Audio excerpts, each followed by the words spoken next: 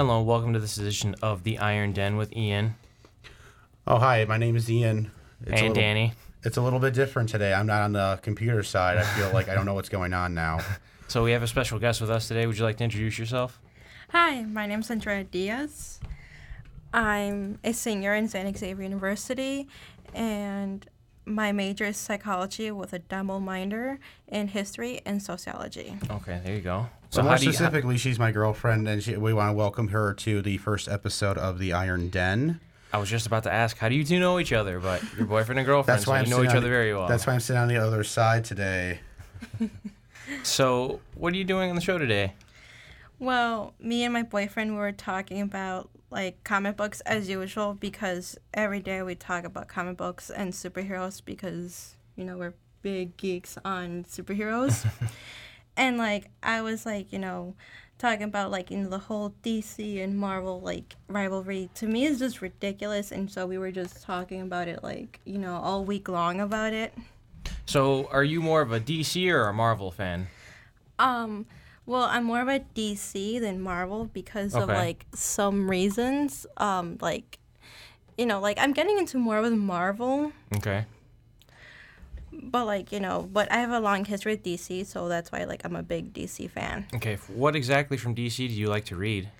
My favorite comic book, you know, it's actually my very first comic book is Watchmen by Okay, Alan there you Moore. go. That's a good one. Alan Moore. Thrown right in the deep end. Like, And Dave Gibbons, yeah. yeah, like here's comics. Like everything wrong about comics is the first comic you ever read. The Pretty funny much. thing about that is that I first read that when I was in 4th grade. Oh, wow. Yeah. Oh, wow. I didn't read Watchmen until I was a sophomore in high. Wow. I read it when Really, really young. That's a strong story for a 4th grader. Oh yeah, like at first I read it and I didn't understand it, but I loved it so much. And like the person that gave me this comic book was my computer like science teacher. She was like, "Oh, you know, you would love, you know, this book. Read it." And I was like, "Okay." And then all these adult themes, and I was like, "Oh my god." That's a pretty awesome school teacher. Yeah, I read it when I was 12. I got it for a 12? Yeah, I got I it. was like 5 or 6 years older than you when I first read it. I got it like I had a surgery on my left leg, and my mom said if whatever you want to make you feel better, I'll get that. And that's when the movie was coinciding with that Okay. release. So I'm like, I want to know before I get in, like, what am I gonna watch? Right. And I still liked it to this day. It's still really fun. I healed really well. I had 2 surgeries, so like I read it every day of like the surgery, so to kind of figure it out because I had trouble reading it the first time. But yeah, 12 years old, and well, it's not as bad as her. I said, wow, I wasn't ready for it at 12. I couldn't imagine at 10. Right. Well, when it came to Watchmen, I mean, I read it too. And did you guys read the Black Freighter stuff that paralleled with it? It's boring, but I read it, yeah. I read it anyways, but like the in-between like newspaper stuff I couldn't get through. But that was a pretty strong theme of Watchmen. But other than Watchmen from DC, what else do you like? I like Superman Red Sun by Mark Miller. That's another good one too. That's a really, really good one. For those of you who don't know, that is a what-if story or an Elseworld story. So basically, it's a what-if Superman, instead of landing in, was it Kansas? Yeah, Kansas. Yeah. Sorry, Smallville, Kansas. Smallville, Kansas. He ends up in Russia, so he basically becomes the ruler of the world, and Brainiac has a whole big thing to do with it. But we will talk about that for another episode. Please don't talk about it at all. I still haven't read it yet, and she kind of told me the ending. I'm like, I don't know. All right. So it's Watchmen, Red Sun, Superman. What else? Two Well, more titles. This one is not a DC comic, but I really love this comic. It's like really close to my heart. It's The Crow by James O'Barr. I love The Crow. That's an Oh, awesome. nice. That's an awesome story. I love The Crow. Yes, Eric Draven. Go on. Yeah, it's like one of my favorite comics of all times, and it's a comic that I let my boyfriend borrow, and he got, you know, pretty sad from reading it. He's all like, you know, I like it. It's a very but sad it's story. Very sad. Yeah, it's a very dark theme. Did you read the poems that were in it too? Yes. Yeah, those are some pretty powerful words in there from James O'Barr, and an awesome artist too. Actually, I don't know if you guys know this, but his inspiration from the book was because his wife had died. I believe she had died in a car crash, or a drunk driver had killed her in a car crash, or something like that. So basically, his emotions were the Crow, and that's how we got the Crow. So that is a non-DC comic book, but it's an awesome comic book nonetheless. So we already talked about maybe other titles other than DC as well as DC. So you said you started reading Marvel. Yeah, like I just began with Marvel. Like my boyfriend, he like starting to like introduce me to titles like Venom. I was just about to say, I know Ian's a real big Venom fan, so you had to start I off love something Venom. from the Spider-Man verse or something. Okay, so which Venom, if you don't mind me asking, is it Eddie Brock Venom or Flash Thompson Venom? I'm pretty sure I started here with the Flash Thompson Venom. There you go. Because that's He's like good stuff. It's a really cool. It's something like I personally have had trouble getting into more modern comics. Either Marvel reboots their issues every year and a half, or DC does a new 52, and I just like completely shut off from modern stuff. I'm trying to turn like that around, trying to get into the DC Rebirth stuff. So since you like Venom so much, I mean, we talked about two different Venoms. Why don't you talk about the differences between the two Venoms? There's Eddie Brock and then there's Flash Thompson. Eddie Brock's the Venom that made Venom famous. He's the original Venom. He was the guy who Spider-Man, quote-unquote, ruined his life and stuff. And then this alien symbiote that Spider-Man once wore found him at a church because he was going to contemplate suicide because he's like, oh, Spider-Man ruined my life so much. And then he gets infected with his alien. It's all like, dude, I know everything about Spider-Man. What a coincidence. Yeah, Peter Parker first picked up the symbiote in Secret War. I love Secret Wars. Yeah, and then somehow Eddie Brock got a hold of it. So yeah, it was like Peter's up above in the church getting it off because it hates Sonics, and it just like slithers down literally to the basement. Eddie Brock's contemplating suicide and then gets joined by this thing. So he basically haunts Spider-Man, knows his identity. And I mean, the first probably like 4 or 5 real good Venom stories with Eddie Brock, and then eventually he becomes kind of like a lame villain. Because it's like, you know all this about Spider-Man, but you haven't done anything with it. I mean, at least Green Goblin has like killed people close to Spider-Man. Right. Venom's just that guy in the shadows like, I know you, Spidey. It's Yeah, like, yeah, cool, right. whatever, like do something about it. He's the one pointing fingers. And Flash Thompson's another character who has a big relationship with Spider-Man. It's Yes, he the does. bully from Peter Parker's high school days. Yes. So he actually joined the army. He became a corporal, but during a mission, he gets his legs blown off in a bomb. So he's got no legs, and it's really sad. But then the government's all like, "Dude, we totally got this cool symbiote here. You want to try it out?" And it's he's the like, same. okay, Yeah, sure. I got legs again. And it's this really kind of cool concept because he battles with 2 different types of addictions. The first off, the addiction to this really crazy alien. The addiction to the rage too. Yeah, also the addiction of alcohol. And like he has a lot of father issues, which hits me close to home because Yes, I he don't does. have the best relationship with my father. So it's kind of cool to have that parallel. Same here. That's also why I like Flash. Flash Thompson's probably one of my favorite Marvel characters. His Venom is very underrated and very underappreciated, but Extremely I mean, both. I never had the greatest relationship with my father either, so I mean, that's something to connect to with Flash Thompson. Bad Dad's Club. And Flash Thompson can be president of it. Yeah. But I mean, there's also really cool villains that we really don't see much of. The Return of the Crime Master. Yeah. I remember a new, really terrifying Jack-o'-lantern. Who was killing everybody and throwing bombs everywhere. You remember when they went to Vegas and they had to liberate Vegas from hell with X-23, Red Hulk, and that time's Ghost Rider? I forget her name because She was a really mean and forgettable version of the Ghost Rider. She was no Johnny Blaze. No one's no Johnny Blaze. Not even Johnny Blaze had time to be Johnny Or Danny Blaze. Ketch. I'm going super old school, or Danny Ketch. But I like the new guy. I forget his name, but he's kind of cool. I wish they didn't cancel that series too, but I liked the new Ghost Rider with the actual car. yeah. A lot of people like the car. A lot of people miss the motorcycle, but I missed the Hell bike too, but hey, yeah. Hell car is kind of cool too. So we're gonna get into the meat and potatoes of the Yes. overall thing, since we just really started getting into the Marvel stuff. Right. So, Andrea, other than Venom, what else did you read from Marvel? What else did Ian introduce you to Marvel?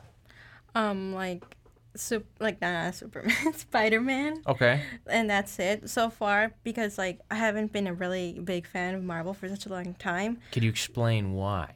Okay. Ooh, meat and potatoes time. Yeah. Yes. Okay. So I was starting to get into Marvel around high school. Okay. Because that's when the movies came out with Avengers. Okay. And and I was like, oh, let me figure out what the Avengers are because I have no idea who they were. I mean, I had vague ideas of who they were from titles of comic books and all that, but never really interested in them that much.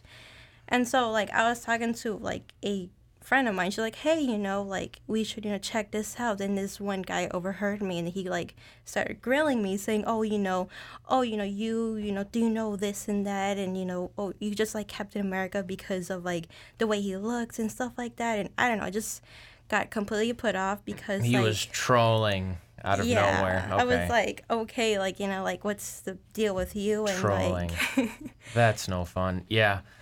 This happens on both sides. I'm a cultural hippie. I love everything, anime, manga, DC, Marvel. I mean, even the indie stuff. I mean, Black Horse. I read Star Wars comics before I even touched Marvel or DC comics from Black Horse, from the extended universe that's no longer canon. But I mean, it was They're great. They're bringing some stuff back to right, canon. Yeah, here or there. They're touching on it, but back then it was great. It was awesome original stories. It wasn't exactly till the movies came out. The movies actually really popularized Marvel.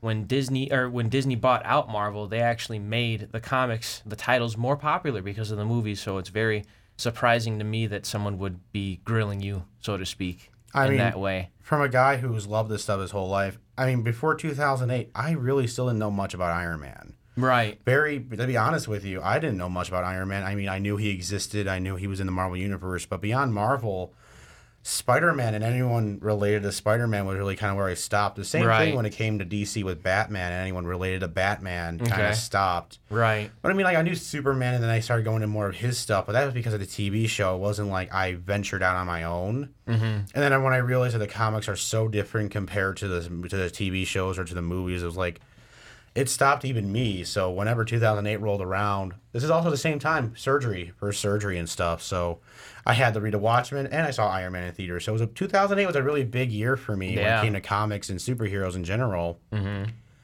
And I see Iron Man up there. I'm like, wow, I never knew Iron Man was so cool. And it's because he wasn't cool in 2008. Before that. And then when Iron Man 2 came out, he was even cooler. And it's like, oh, man, they're actually going to do this Avengers thing? Like, they're actually going to make it work?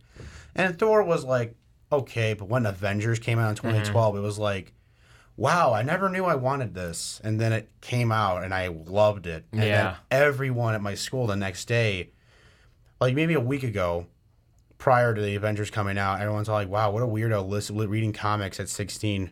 Right. Monday morning after I saw the Avengers, everyone and their mother is asking me questions, and it's like such a weird turnaround. I remember those days. Yeah, Who's this? Who's that? Why does he do this? Why does he do that? Why do you get this superpower? How do you get this superpower? And believe me, it was fun. It was really cool, but at the same time, I'm like, wow, not even a couple days ago I would have been made fun of for this stuff. So Right. There was a real switch that was flipped there. It was a switch, and I think bizarre. It's always been that way since. I mean, I remember as a kid, no one liked Batman. Everyone preferred Superman, and now it's the flip-flop. No one likes Superman, but everyone loves Batman. Right. Well, I mean, you're going to have fickle fans even within those, I guess, universes here or there. But, I mean, in 2008, it really did all start with Iron Man. And after Iron Man came out, I mean, the comic industry just exploded. I mean, I remember when the Iron Man trailer came out, I had made friends with the owner of what used to be 10th Planet on 95th and Cicero. But I mean, my love for comics from there just grew because I was in love with Wolverine and I was in love with the X-Men movies that were coming out. So I just kept reading everything Wolverine, and then you touch upon some Iron Man here or there, and then shortly after the success of Iron Man, and then the success of the Incredible Hulk with Edward Norton, Iron Man 2 came out, and then Thor came out, followed by Captain America. That was basically phase one. There was a lot of comic content out there for people to absorb. So basically, for 3 years, it only took 3 years for the comic industry to take off as it did. And then no response from DC until 2011's Man of Steel. 2013, actually. 2013, even longer. Wow. Yeah.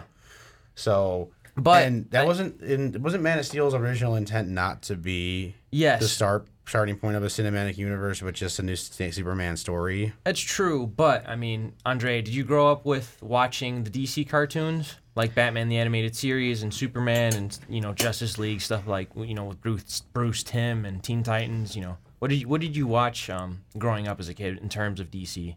Like growing up, I was watching the Batman animated series, Okay. Teen Titans, and like Wonder Woman, the 1979 show with Oh, Linda really? Carter. There you go. Oh, wow. See, so go on. And so like, and also Batman Beyond. Batman Beyond. I forgot Yeah. about Terry McGinnis. He's a good one. Go on. And like, I think that's so far I can think of right Okay. now. But you Okay. know, yeah, like I also watched the Batman like old school one with Adam West. Adam Okay. West. Okay. See, well, when it comes down to DC, I guess like DC in terms of television has had more success than Marvel, by far. but that's not to say that Marvel hasn't had their successes here and there with their own cartoons, you know, X-Men and Spider-Man, but everything else, I mean, other than that was kind of a flop. I mean, wasn't it? I mean, name one thing that's a cartoon that DC's made that wasn't good. Probably their more recent Batman show called Beware the Batman. I mean, it was kind of like a weird CGI-ish animation. It just didn't look good. Yeah, it looked very skinny and like gothy and like, right? The stories were also kind of weird. I don't know what they were trying to go for. I think they're trying to make Katana the Robin of the story, and Alfred was like supposedly this super cool dude, and it's like, I'm getting old now. I'm like, what? You introduced him as a cool Alfred, and now he's like, now I'm old. Like, it was weird. I don't even remember. I think I remember like one or two villains. One was like Magpie and Anarchy. Like, it was kind of cool. They're digging from the bottom of the barrel, but when you're digging from the bottom of the barrels to start out with your heavy hitters of the series, that's never a good sign. No.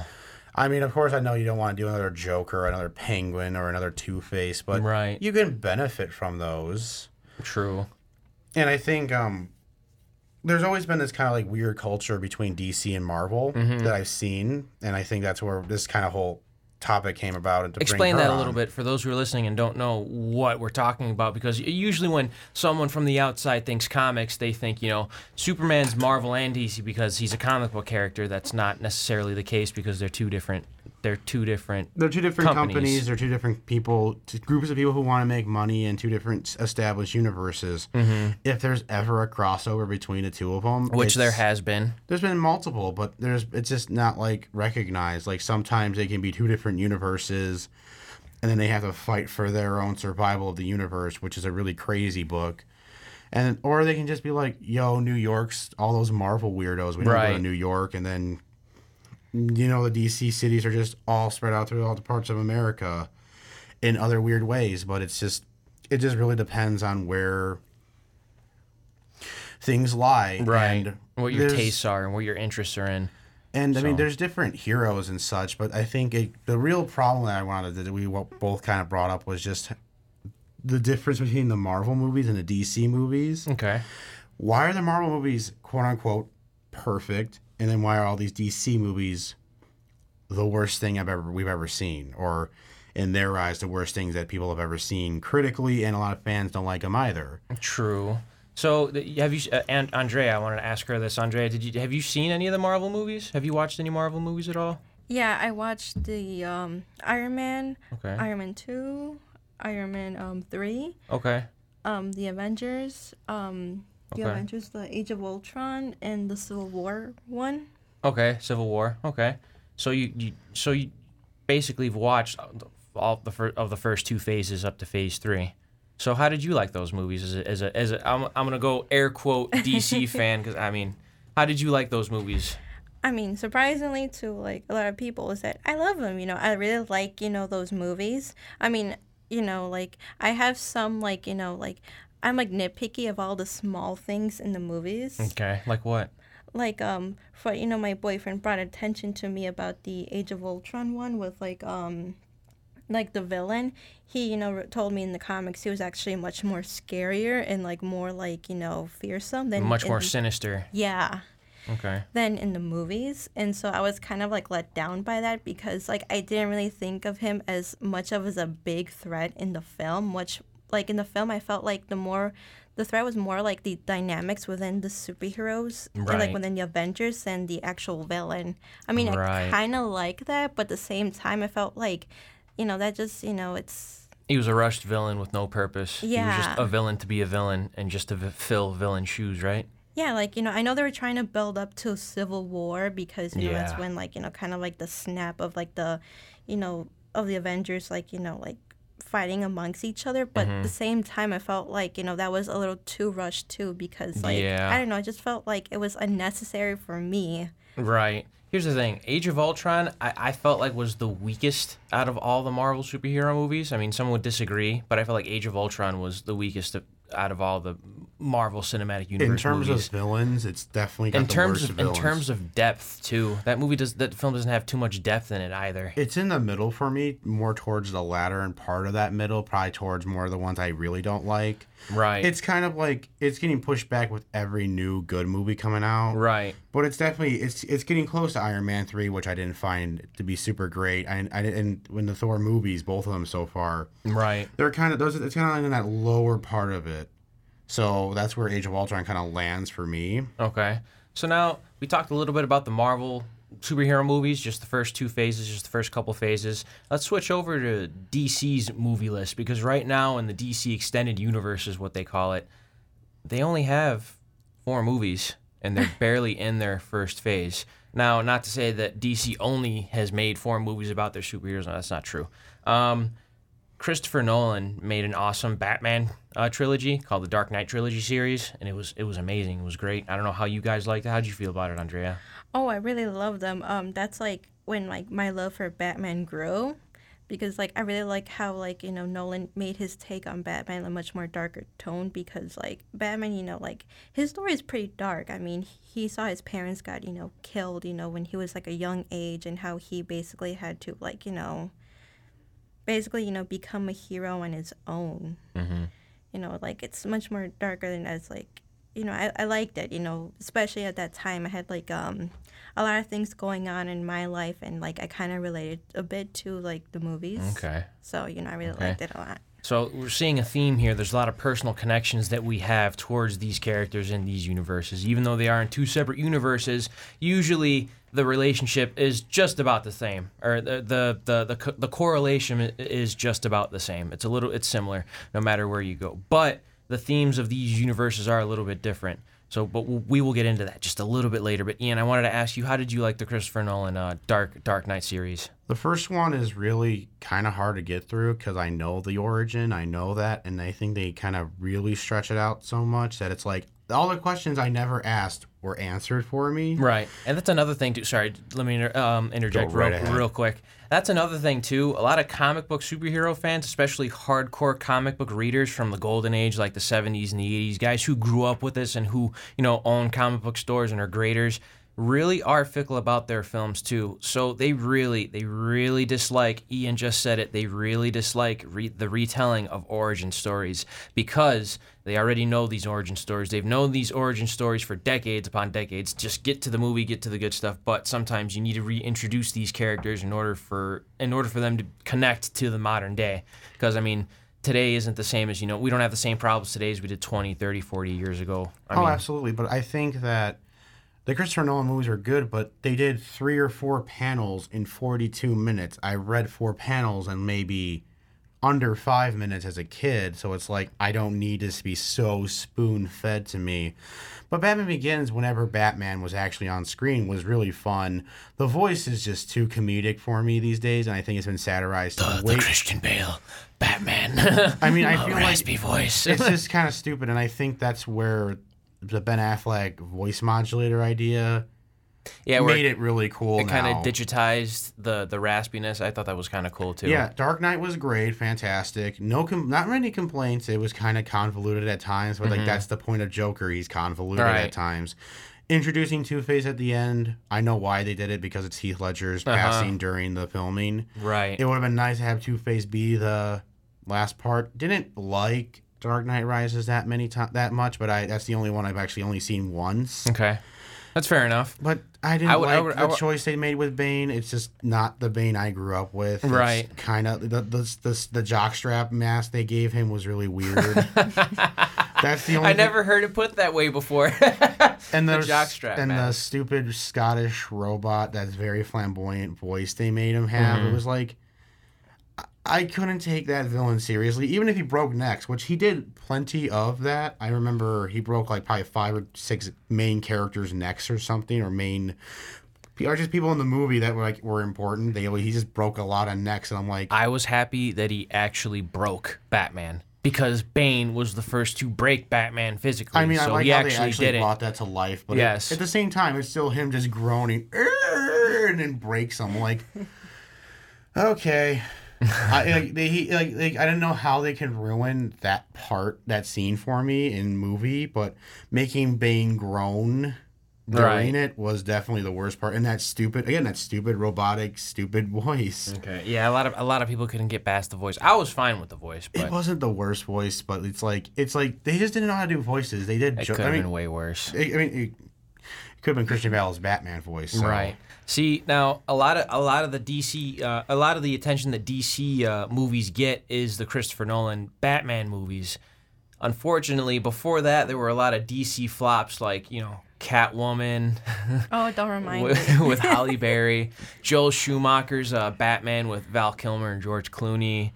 Batman Forever's not as bad. Right. I mean, it's one of my favorites out of the original ones. But before that, there weren't really too many good DC movies, and before Christopher Reeves or Michael Keaton's takes on Superman or Batman. Yeah, it also didn't help that they were just kind of internet connected at all. Like, right.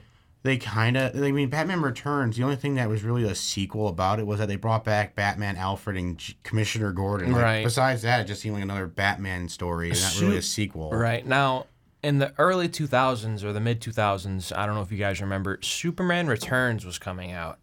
And that had a lot of hype behind it. It came out the same year as X-Men Last Stand, which was god-awful, by the way. That movie turned out to be pretty boring, and it was god-awful, too. I mean, that was just my opinion. Which I don't know is how sad you because they had the perfect casting for Lex Luthor, I think, ever, is Kevin Spacey. Yeah, I think Kevin Spacey was the best Lex Luthor ever. Did you watch Superman Returns? No. You didn't? No. It's bad. Skip it. You're not missing much. You're not missing much. But in terms of the extended universe between Marvel's versus DC's, like we said, it took 5 years took a of while. Marvel movies to finally get started. And Man of Steel, like we mentioned, wasn't supposed to be that Kickstarter Right. for the universe. So what was supposed to be the Kickstarter? There was never a Kickstarter. I think the thing was that after Man of Steel did okay, and enough people liked it, and they thought Henry Cavill at least looked like the part for Superman, and it was like really good. They decided to kind of like say, we gotta compete with Marvel guys. Like, we gotta do this now. So they just kind of threw the Batman v Superman idea, and it was kind of tossed around. And then when Ben Affleck's like, yeah, I'll totally sign on, and stuck with the Batman choice. Well, let's look at Man of Steel for a little bit. It came out in 2013. It was directed by Zack Snyder. You got Henry Cavill, Amy Adams, Michael Shannon as Zod, which is awesome. Kevin Conroy? Who was his father? Who played his? Kevin Costner. Kevin Costner, that's what Kevin it is. Conroy's the voice of Batman. Yeah, sorry. Yep. That's all right. I watched Batman and Harley Quinn last night. Oh, yeah. I don't want to talk about that. We'll talk about that at the end. We'll save that review for the end. So it was Kevin Costner, and it was Diane Keaton. Diane Lane, is it? I think it's Lane or Keaton. I forget. So, it had a studded cast, and Martin Lawrence was the head of the Daily Planet. So it was a That's wholehearted. Lawrence Fishburne. Yeah, Lawrence Fishburne. Man, I'm getting my names mixed up. It's really, fine. really Because bad Martin this Lawrence morning. is like Bad Boys guy. I'd love to see yeah. him in Man of Steel. Yeah, But like, sorry. I like to see him as Perry White. Lawrence Fishburne, Morpheus, The Matrix. Sorry, not Martin Lawrence. Wow, I'm sorry. It's fine. It's a weird difference. I would love Yeah. to see Martin Lawrence as Perry White now. But Man of Steel, I got 55% on Rotten Tomatoes. But it did well enough to warrant a sequel and an extended universe. So, Andrea, did you watch Man of Steel? Yeah, like I saw it in the movies. I thought it was like it wasn't as bad as people like wanted to make. I mean, yes, it was different. It was a whole new different take, but like I understood why the movie was made in the way it was made that way. Because like I was talking to my boyfriend about this, and I was like, well, think about it. Imagine yourself being the only, superpowered being in the whole world, and then your father telling you have to, keep those, powers to yourself. Don't, tell anybody, you have this. With great power comes great responsibility, right? Yep. Isn't that what Uncle Ben told Peter Parker? We don't know, and we don't know. In Homecoming, Yeah. he doesn't even get a panel. Oh. I don't even know what he looks like still. That's the best part. Go on. So, like, I could understand why it was super, like, depressing, the movie, because, well, like, he's just the only, character, well, only being with these superpowers, and he's trying to be gentle, with his surroundings, was, like, around him. He's holding back most of his life. Yeah. So when he puts on the cape and, the suit and everything, he finally has found an avenue to where he doesn't have to hold back anymore, and he can do good with his gifts, right? And then the decision, and then like he finally finds people who are just like him. They're the same species, and their bodies are affected the same way as his. But they're extremists. And they're crazy violent, and they're murdering people. It's like, for the longest time, he just thought he was just a guy who had these powers, like a human who had these powers. And he's like, I'm a Kryptonian. Okay, cool. And then he finds other Kryptonians, and it's like, wow, Krypton's pretty crazy. So it's like, obviously he's going to go with Earth. So would you categorize Man of Steel as an origin story? It's an origin story for not necessarily Superman, but more for Clark Kent, to find where Clark finds his way in the universe. That's a good point. It's a bold decision to do, because it's like, because he's always going to be Superman regardless. He's always going to be Kal-El from Krypton. It's just if he puts on his glasses, because he finds who he is in this world. He's trying to find his spot here. Because his dad's like, Clark, you gotta be like this. It's like, but I'm not Clark, because Clark's a normal person. I'm not a normal person. Right. So then when he finally accepts him, that he is Clark Kent. And that's why it's really cool. So then in Batman v Superman, you don't really need to know more about Clark, because Clark's not really in it. It's now about Superman. Okay. And I like how they made Batman like, he's like, we've had 20 years of a character we never will see, but you can expect to see him off screen. You know the origin story about Batman. You see him. You see that year one kind of element in the Nolan universe, so you can kind of assume that maybe they're the same thing. You know what? I read Batman Year One, and then I rewatched Batman Begins. With the exception of a few villains and a few, concepts, it's pretty much panel for panel Year One. They parallel each other perfectly. Yeah, it's kind of crazy when you just see that stuff.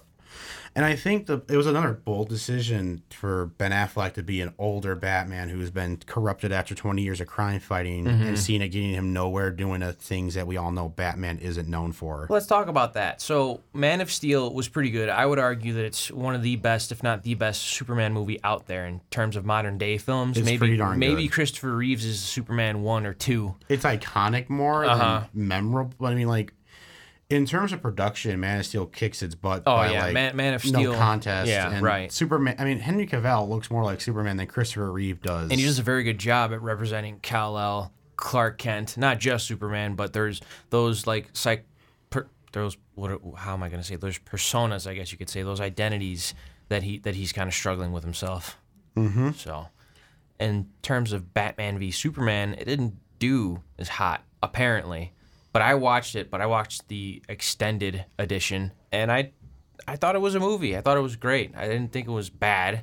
I thought it was a good movie, but it got a 27% on Rotten Tomatoes. I disagree with that so much. Andrea, did you watch Batman vs Superman? Well, I'm planning to watch it on Halloween with my boyfriend, so I don't really have much of an opinion on Batman vs Superman as much as fair enough. I have an opinion on Man of Steel. Like, I will defend Man of Steel. Okay. I mean, I'll defend Batman v Superman then, since I watched it first out of everyone. Go ahead, Ian. So, in terms of Batman v Superman, what did you like about it?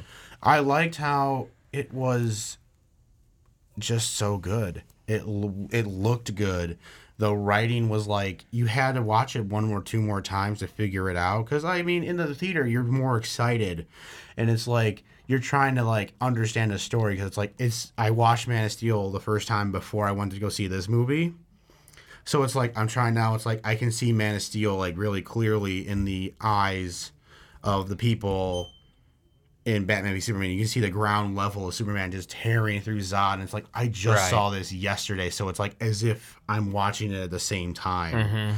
So it's this really cool parallel, and you can see Bruce Wayne just being a awesome dude, just being Bruce Wayne. And like, I had a lot of skepticism about Ben Affleck, and I don't know much about him, and but his Batman was fantastic. I like, again, those bold choices they made.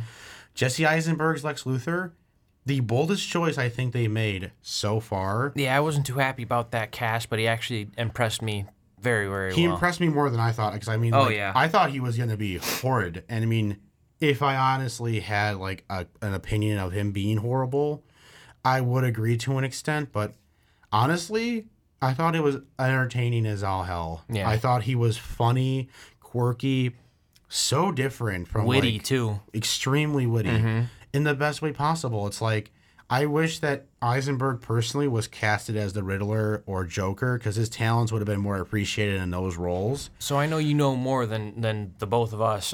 What concepts, what stories did were borrowed for Batman v Superman in terms of comics? Like, what source material did they use heavily? They use a lot more Batman stuff and maybe like one or two Superman things, but it was specifically a Man of Steel sequel with The Dark Knight Returns from Frank Miller just really creeping through the cracks of the Man of Steel sequel. And the idea of... For those of you who don't know, the Dark Knight Returns is it's basically what happens after the world's been saved from everything. So basically, Bruce Wayne is still in Gotham, but he has no idea what to do. So basically, he takes up Batman, but he takes up Batman with guns. He basically becomes the Punisher, just with a batsuit on. It's really cool, and it's like he is old. He has no more morals. Like, he's like, it's gotten me nowhere. I'm really mad. And at the same time, he sees Superman, and it's like, okay, well, this guy can completely destroy everyone. So it's like, if I kill him, I save the world. Because you don't know. He's like, because he's got that whole paranoid thing about, oh man, Superman can easily destroy us all. Right. Which, if you saw Man of Steel, you know it's never going to happen, because it's like, he's too selfless. This Superman is like, he's quiet and reserved, and he doesn't smile that often, but there's a reason for that.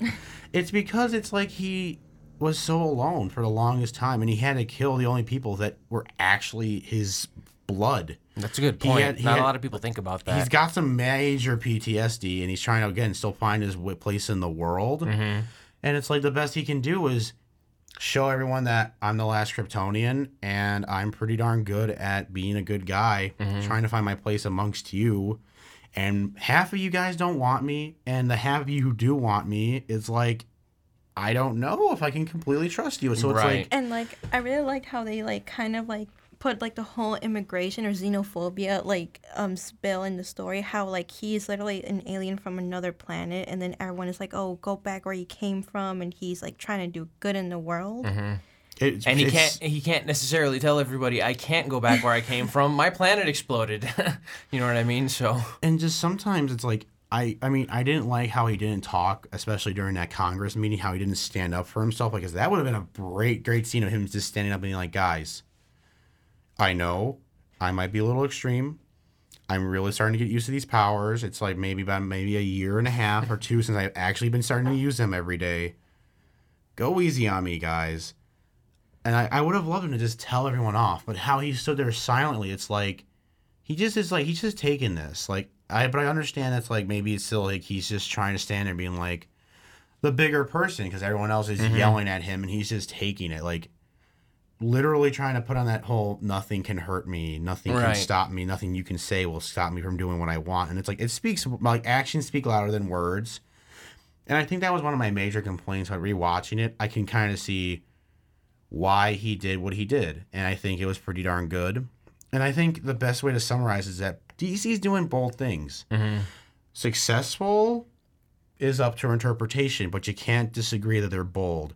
Suicide Squad, as much as I know you don't like it, I was just about to say, from Batman v Superman, BVS, Dawn of Justice, actually introduced some pretty good themes in it. So, like, the setup for Wonder Woman. Wonder Woman was in it. The setup for the Justice And League. she's pretty darn good in that. Right, you see files of Cyborg and Aquaman. We'll get to Wonder Woman. But when you get to Suicide Squad, I mean, I know Ben Affleck's in Suicide Squad, but only I mean, barely. He doesn't save the movie. I mean, I did not like Suicide Squad at all. I thought it's got a 25% on Rotten Tomatoes. I mean, 61% of the fans, love it though. I guess you're one of the 61%. I'm in the 25% and the 61%. I'm in the same percentage. I'm in that same. Now, Andrea, did you see Suicide Squad? No, but like Halloween. see. We're all gonna see it. We're gonna see those Okay. 2 movies on Halloween. It's But, gonna be like- 5 hours of just superhero movies to catch you up on stuff. Okay. So let's talk. So talk about Suicide Squad for a little bit, Ian. What is that? What is Suicide Squad? Suicide Squad is about a task force of some of the worst people in the DC universe, and they're going on missions for the government covertly because it's like they're the Expendables on steroids, essentially. Pretty much. Who cares what they die? And if they get caught, we throw them under the bus. It's like, it was a pretty cool concept, delivered poorly. But again, that's the definition of bold. Like, they made Will Smith Deadshot, which was a pretty good casting, but Will Smith didn't have fun with it, so I don't really like Will Smith that much. You know what? Will Smith turned down the Independence Day sequel role for Suicide Squad. I think he would have been better off going with Independence Day 2 and then Personally, going with somebody yes, else. I would have found I could have found a better Deadshot with my eyes closed. Yeah. I mean, Will Smith, Not to say Will Smith's a bad actor, he didn't do good in this movie. but that was not his role. He didn't want it. He wore his suit from the Wild Wild West in a scene on Suicide Squad. That's a thing. Like, it actually happened. That's Wait, one of the what? Yes, Really? yes. He wore one of his like red long leather jackets from the Wild Wild West and wore it in Suicide Squad. Spoilers, I'm sorry. You haven't But it seen was yet. kind of cool. Like, 'cause No, it wasn't. It was goes- cheesy. It goes back to the original look of Deadshot back in the 50s. Because he had the whole tie. He looked like someone from the Wild Wild West in the Right. 1950s. He didn't So look he's all trying to- tactical with the guns on his wrist He's like he does. he's trying to play homage to it. So I thought it was kind of cool. It was cheesy, but like if anyone had to do it, didn't- it's Will Smith. Enough laying into Will Smith because Will Smith didn't ruin this movie. No. This movie ruined itself. The in my opinion. constant recuts and stuff ruined it. And sure, Jared Leto didn't do much to Joker. He didn't add anything. No, he did not. He didn't He add did anything to it. That's why I didn't He like made him. Joker worse, in my opinion. And they're talking about, you know what? They're talking about Leonardo DiCaprio wanting to be the Joker and this new Joker origin Batman, whatever. No. I just got back from watching It this weekend. Get Bill Skarsgård as the Joker because he did amazing as Pennywise the Clown. Get Bill Skarsgård as the Joker. Just make his life like evil clowns for the rest of his movie career, and he would do a great job. He might become an evil clown if we keep making him do evil clowns. Actually, he's such a sweet guy. He was in an interview where, like, he was screaming at one of the kids in the film. Mm-hmm. You know, he's, like, scaring him, and the kid, you know, being an actor, was crying. And then, like, he, like, after, like, you know, a few seconds, he asked everyone to stop, and he was, like, comforting the kid, like, hey, you know, are you okay? I'm so sorry. Mm-hmm. And he's like, oh, no, you're doing so great. You know, keep going. Mm-hmm. And I was like, oh, that's so cute. But, you know, but he's just, you know, this fearsome clown, though. Yes. So it was. I just saw it this weekend and it was good. But Well, that's Jared good. Jared Leto's take on the Joker was a joke.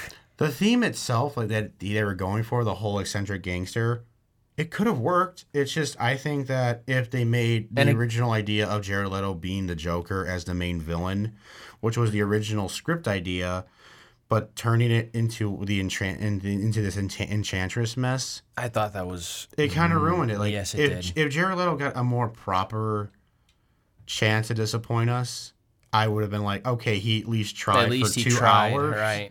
But for the maybe 10, 25, maybe 20 minutes, let's be honest, maybe 20 minutes of him on screen were some of the most cringy 20 minutes of the film. But again, like He didn't solely ruin the movie. But again. you don't. But you can't necessarily connect to these characters. There's no depth to these characters.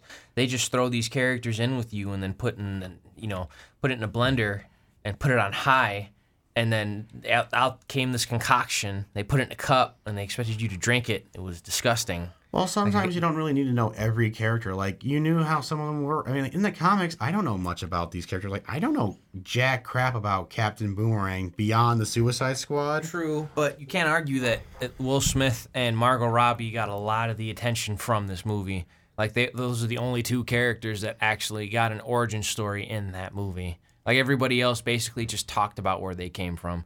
And you see little snippets here or there of, what's the gentleman's name? The guy who could set things on fire? El Diablo. Thank you. You just see, like, little snippets of him, you know, I mean, phasing maybe out that's here all and you there. need. You don't need to know, oh, I was a gangbanger before I got my powers, and now I'm a gangbanger with fire powers. Like, so I think they were trying to make them simple because it's like maybe that's all they have to offer to the table. Because I mean, in my eyes, that's what all they have to offer to DC in general is that they're villains.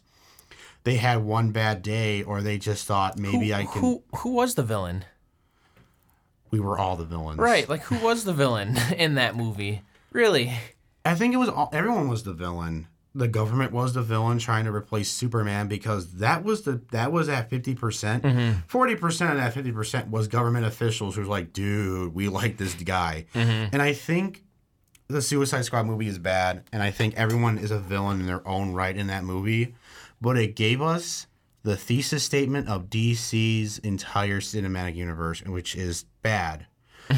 The world changed when Superman flew across the sky, and then it changed again when he didn't. Right. Referring to the end of Batman v Superman. Right.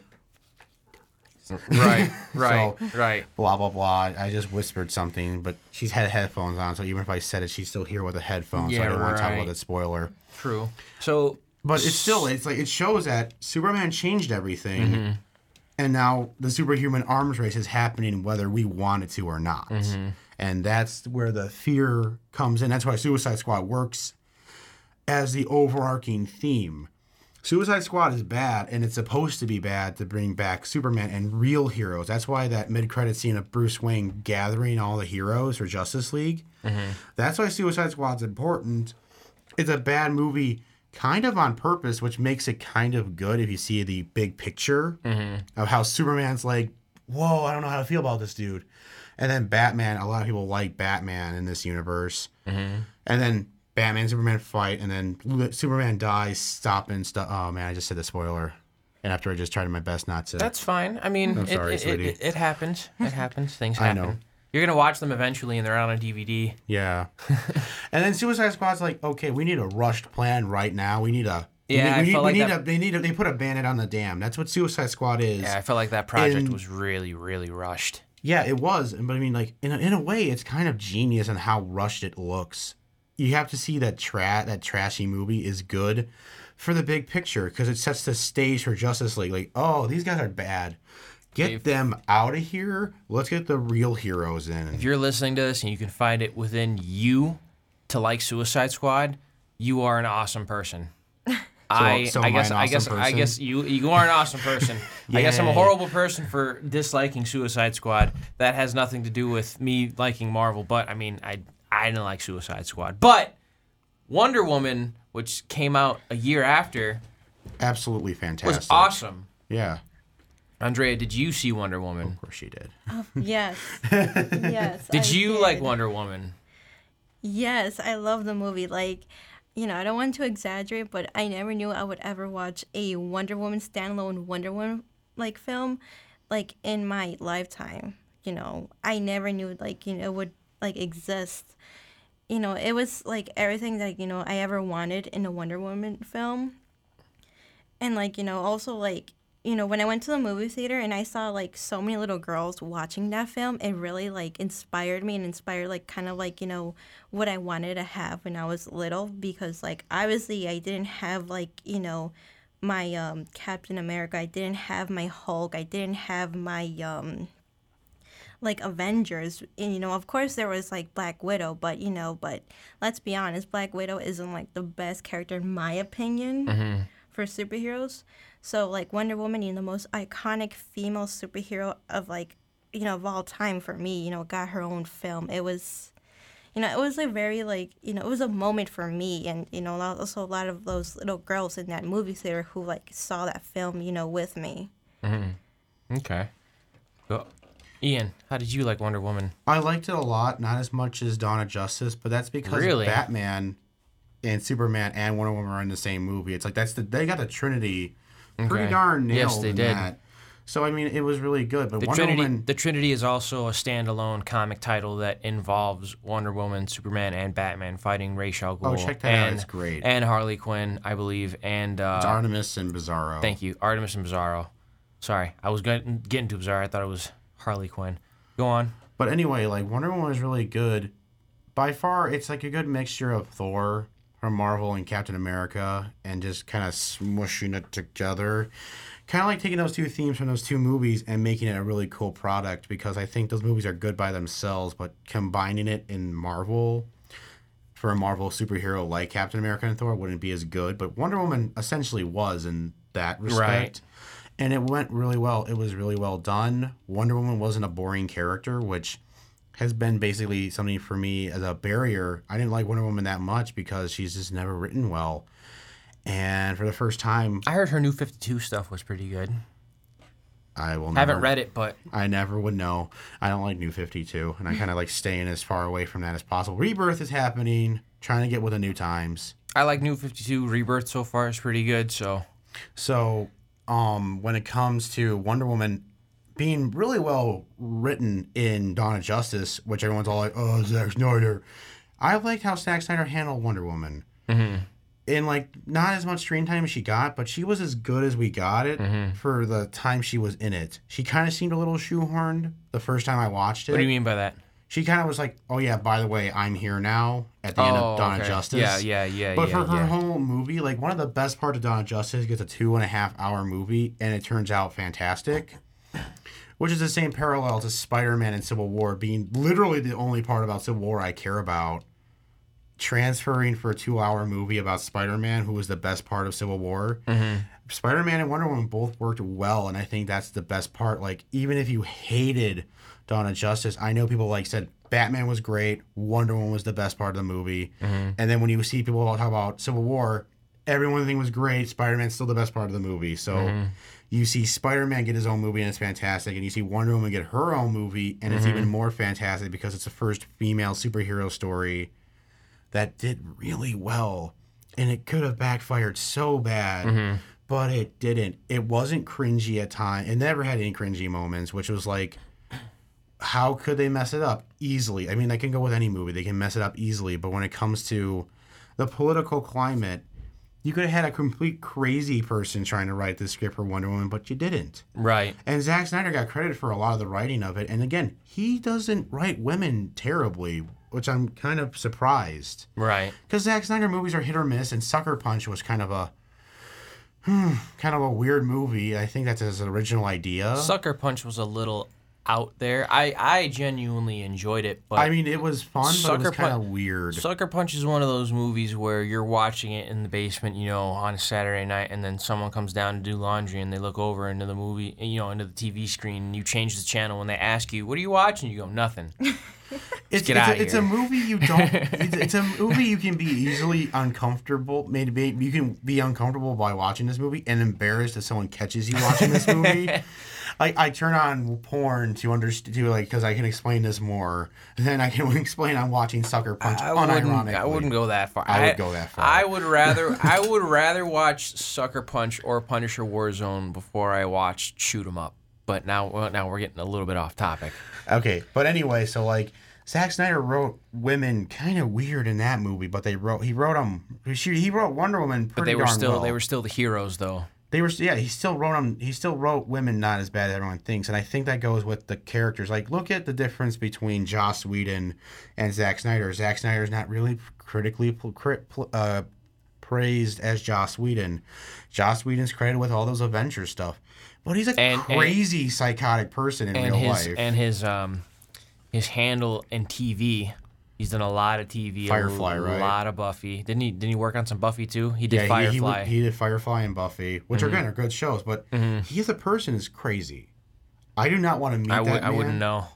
I mean, it's just like he's actually. I do believe that he's working on the Batgirl film. I hope not. Oh God, no. Yeah, I believe he's either working on the Batgirl film. I do believe, and the director of the Lego Batman movies is going to direct the Nightwing movie. Actual that can be standalone live-action Nightwing movie. That'd be cool. I want to see more of that. Joss Whedon left the Marvel Cinematic Universe because they didn't like Age of Ultron because it was bad. Age of Ultron was not good. It wasn't good. But the overall thing I'm trying to go with between Joss Whedon and Zack Snyder. Zack Snyder's a pretty cool person. His directing, many people, I find it. Let's say I like 60% of his work. I haven't seen a lot of his stuff, and I haven't liked a lot of the stuff people like. But I like The Watchmen. I like the DC universe he's doing. And I think it's really a shame that he had to leave because of his daughter's... for those of you who don't know, Zack Snyder's daughter had committed suicide, so that's why he dropped out of the project for the Justice League it's like that's a pretty bold thing to do. Like, I wouldn't be... I don't know how I would feel about that. Like, I would drop out too, but he did it so suddenly. Like, I think, like, she died, and, like, maybe 2 minutes later, he made an announcement saying, I have to drop out of this. And I don't like how Joss Whedon kind of came in and it's like, yeah, I'm kind of redoing the Justice League now. It's like, I want to see Zack Snyder's vision to completion. Mm-hmm. That's just me, though, because there's a lot of reshoots and stuff, and Justice League's coming out in November, and I don't want to see reshoots in September. You know what? Justice League looks fine. It looks good. The only problem I personally have with Justice League is two things. One is Cyborg. I understand it's 25 years later, and I'm barely 25. Cyborg is not a Justice League member, okay? He's a Teen Titan.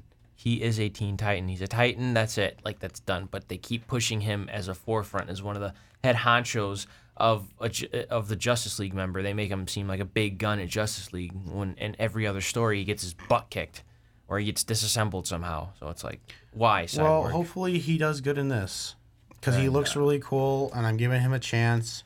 I just hope it's good, because if DC gets another critical failure, they might be done with this universe, and I do not want that to happen. 2 is you have another Ezra Miller being casted as Barry Allen. If you Google a picture of Barry Allen and Google a picture of Ezra Miller, I almost said Wally West, Ezra Miller, and put those two faces next to each other, it's like, wait, he's playing the Flash? Nah, man.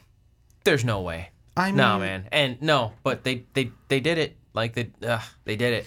Ezra Miller's the Flash, and I'm not okay with it. What if it can be another, like, Eisenberg? Like, he can impress you.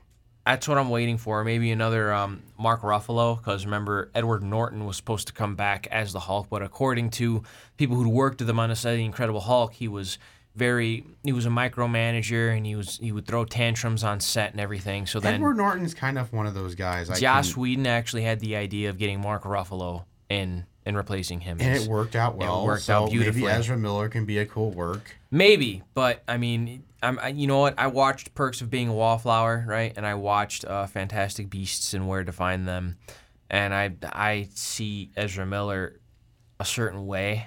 I see, I've read Barry. You don't see him as the Flash. I've read Barry Allen, I've read Wally West as the Flash. I used to watch that was Wally West when we watched Justice League when we were kids, when it was on Cartoon Network.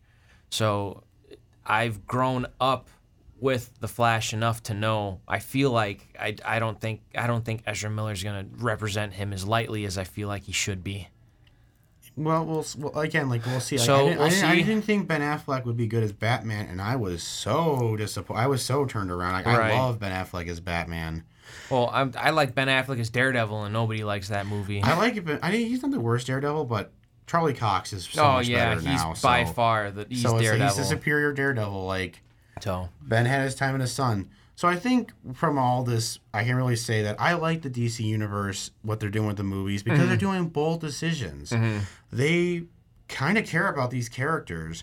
Marvel has this formula, and I feel like that you shouldn't hate them. What formula is that? Because, all right, let's look at these movies. So Iron Man, it was in 2008, and then The Incredible Hulk came out the same year. 2 years later, Iron Man 2 came out, and then Thor came out the year later. That same year, Captain America came out. The following year was Marvel Avengers. Iron Man 3 came out in 2013. That same year, Thor: The Dark World came out. Now, we're going to skip all the TV shows and the Netflix series and all that stuff. We're just going to stick to strictly the cinematic movies, all right? So, Captain America, The Winter Soldier, came out in 2014. Guardians of the Galaxy came out that same year. Avengers: Age of Ultron came out a year later. That same year, Ant-Man came out. Let's see. Civil War. A year later, Civil War came out that same year. Doctor Strange was a thing. A year later, this year, we just got Guardians of the Galaxy Volume 2. And Spider-Man. This year, we got Spider-Man. We're also going to get Thor Ragnarok. And those are all the movies that we're going to get this year. Next year, we're going to get Black Panther. And the start of Infinity War. Those are a lot of movies that I just named off. But this is what they did. They started out with Paramount, good characters. Right. They started out with good casting for these characters. I don't think there's one superhero in Marvel I think is like they could do something better. They can find a better actor. They have villains. The Phase 1 had good villains. Yes, it did. And then from Mandarin, or quote air quotes Mandarin, all the way till Vulture, were bad or forgettable. I talked bad about Age of Ultron. Let me talk about Iron Man 3. It's got a 79% on Rotten Tomatoes. It's the third highest grossing Marvel film worldwide box office. That hurts me. Or fourth, I'm sorry. That hurts my feelings. It's one of the only 4 Marvel movies to actually gross over $1 billion worldwide. That movie was awful. Iron Man 3 was awful. May I add, it's pretty like forgettable too. Yes, like, it is. Did not remember anything from Iron Man 3. I was like, what's that movie about? I don't even know. All I know is that one Iron of Man's them. in it. Right. Exactly. Like there's fire powers or something, or something like that. I was like, yeah. It's Iron Man. It's the cinematic universe equivalent of the Human Torch. Iron Man 3 was loosely based off of the Extremis story, and I loved Extremis. So I was so excited. But for those of you who don't know, Extremis is basically not a program, but like let's say it's like a Skynet AI that's basically embodied into Tony Stark, and he could basically think the suit on him. Like he could basically think about the suit, and the suit appears on him like Power Rangers or VR Troopers for those of you who grew up with, stuff like that on Fox Kids. It literally just appears on him, and he's Iron Man. So literally, Tony Stark has become a metahuman, a superhuman, if you will, because he can now think about technology, and technology just gravitates towards him.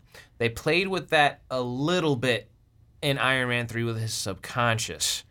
But it was like a helmet thing, and it was like through his mind, and then it would kind of like Cerebro with Professor X.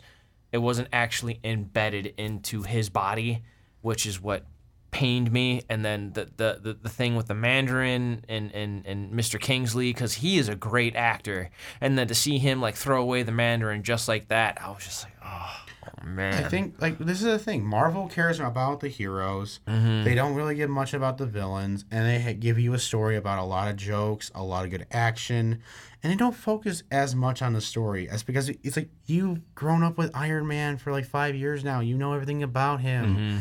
Let's kind of introduce a new character trait into him, but it's not like in depth. Like Superman, I can see the struggles he goes through for every movie he's in. I can see Batman, and his turnaround was kind of random in Dawn of Justice, but still, you can see that turnaround. Right. Now, do you feel like DC and Marvel, the differences between the two of them is their budgets? Do you feel like their budgets are very similar? Do you feel like Marvel's a little bit more funded because it's got its backing by DC, and they could pump out the merchandise, and they can get more money from the T-shirts and the toys and the lunch boxes and the cartoons? And do you feel like Marvel has commercialized itself more so than DC? Because DC, when we were growing up, everything was DC. Everything was Superman or Batman until the mid 2000s, maybe about 2005, 2006. And then all of a sudden it was a shutdown. But that was probably because Superman Returns wasn't very good. Nope. So, I mean, so what is it? What are your opinions on it? I want to get to Andrea first, because you were the one who said you had a problem with this, which is why we brought you onto the show. So what do you think? What do you think the formula is? Why do you think there's such animosity towards Marvel and DC superhero fans?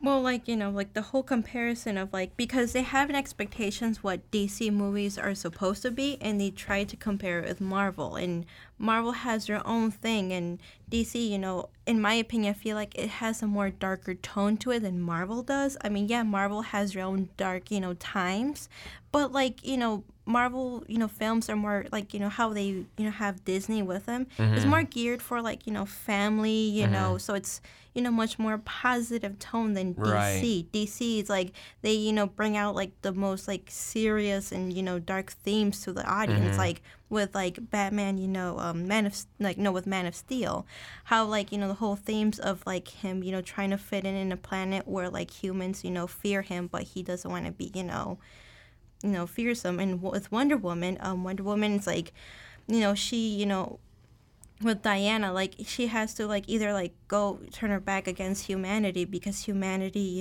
is, like violent. And, you have all these, dark, themes to it. And with like Avengers, I mean, with Avengers and with Marvel, I mean, they don't really have, much when it comes to themes as much as DC. Okay. And so I feel like the fans are trying to compare these two, be like, well, DC is not like Marvel. And I'm like, well, they're not supposed to be. Right. they have their own, things. You know what? When it comes to Marvel, they are fronted by the Avengers, and Marvel is usually encompassed by a team, a community.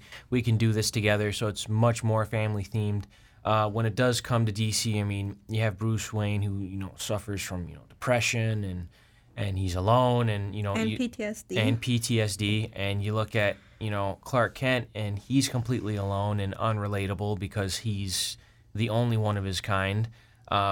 Wonder Woman was shunned by her people because she wanted to go do good on her own, for her own.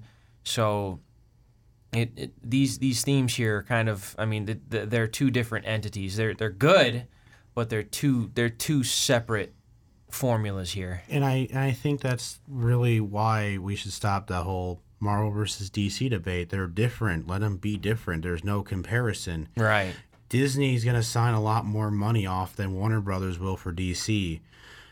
I mean, Marvel has their own... now, so far. I know, I'm just you saying. Never know. Right now, Marvel's got way more money than DC will because Warner Brothers isn't as rich as Disney. So you got that comparison right there. Marvel has their own studios. They have They have their own subsection dedicated strictly to movies. They have writers for the movies. They have the people who do everything specifically just for the movies.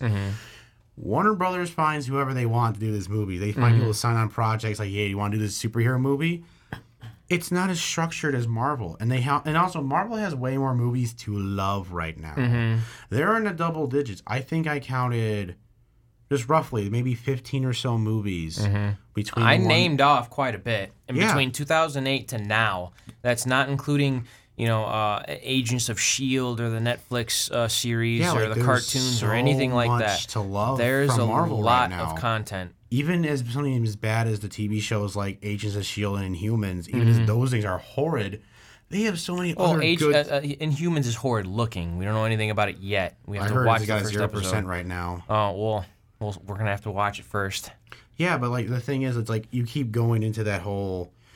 Even if it's the bad stuff, it's a drop in the bucket of all the good these guys got. So DC's only got 4 things. 3 out of the 4 are utterly fantastic and underrated. Suicide Squad's bad, but in my own eyes, bad on purpose. Right. And that weird thing about it. It's a good action movie. It's a fun dumb movie, and and we should just treat it as a fun dumb movie. When in the bigger picture, that's really bad, but it's bad because it's good for the real good that's about to happen. And I think DC shouldn't be compared to Marvel. I feel like it's very unfair, and I feel like we're so desensitized for it. It's going to be hard to have DC think, oh, we're different from Marvel, which they are. They're doing things differently. They're making bolder choices. They're making a guy who's a little bit older than us be Lex Luthor, a dude who should be in his 50s. Right. They're making Jared Leto the Joker still for some reason. I don't know why. That's yucky. They're making Batman old. They're making Superman sad.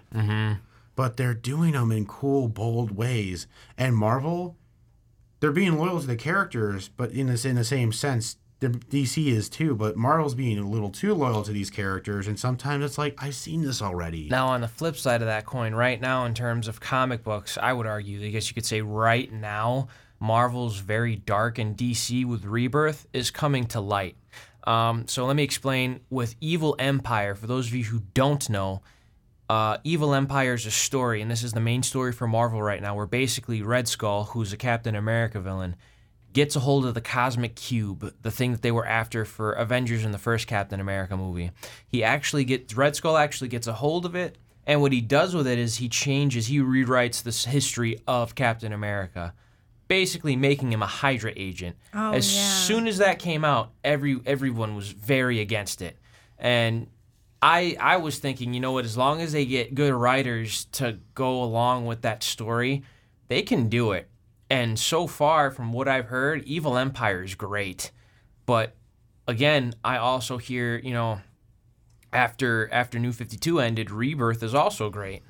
So right now, in terms of comics, they're both doing very well. But you don't hear the division lines for comics. It's the movies. Yeah. And I think it's we should just dive away. If DC wants to be more realistic and have a bigger death toll of civilians, have the superheroes be disturbed and stuff like, because DC, these guys are like gods to me as a kid. Superman couldn't get hurt or feel pain. Right. And this one is, and it's like, it's humbling. And Iron Man and those guys, like, they're already humans. We know they're going to feel pain, but it's like to see them, to see the Trinity have issues. Right. It strikes me here, and I think if I had to leave off and have to end on any good topic, because I think we're over an hour, aren't we? Just a little bit, but Yeah, so I think to end off on a really good note, it's nice to see that DC can make their gods bleed. And if it's not going to make me believe in them less or not believe in them at all anymore, it's going to make them feel more relatable. Right. You know, at the end of the day, you know, DC versus Marvel, at the end of the day, they're just superheroes. Like, why is there such a big issue? You know, We're there's just in the Renaissance superheroes. of Right. superheroes. How about we stop complaining, guys? Right. Well, before we end, we said that we were going to give a review about Batman Harley Quinn. It's bad. Now- We'll save it for tomorrow. now- We'll save it for We'll save it for Friday. We'll save it for Friday. We'll save it for Friday, I Because I guess. didn't like it. I watched it last night. I mean, I enjoyed it, but let me just put it this way. I enjoyed it. I watched it with my girlfriend, and I enjoyed it, and she enjoyed it. But Bruce Timm, for those of you who don't know, Bruce Timm is a very different man that we got from the Superman and Batman the Animated Series in the 90s. I will just leave it at that. So We'll pick it up on Friday. Wear Yes. that Nightwing shirt you're wearing now or something. I'll wear my... I'll wear the hoodie, yeah, the wear that- Nightwing just hoodie. wear the hoodie. So, Andrea, thank you very much for being on our show. Thank you, and it's a pleasure to be here. Thank you, Ian. Oh, no problem. Anytime. Thanks for being on this side of the board today. Oh, absolutely. Don't worry. On Friday, I want to get back there because I feel so unfamiliar on this side of the table. It's all But right. next time on the Iron Den, we're going to do a review of Batman and Harley Quinn, the movie, and what else is coming out. We'll find out on Friday. So So we will see you guys Have a on good one. Friday. take care.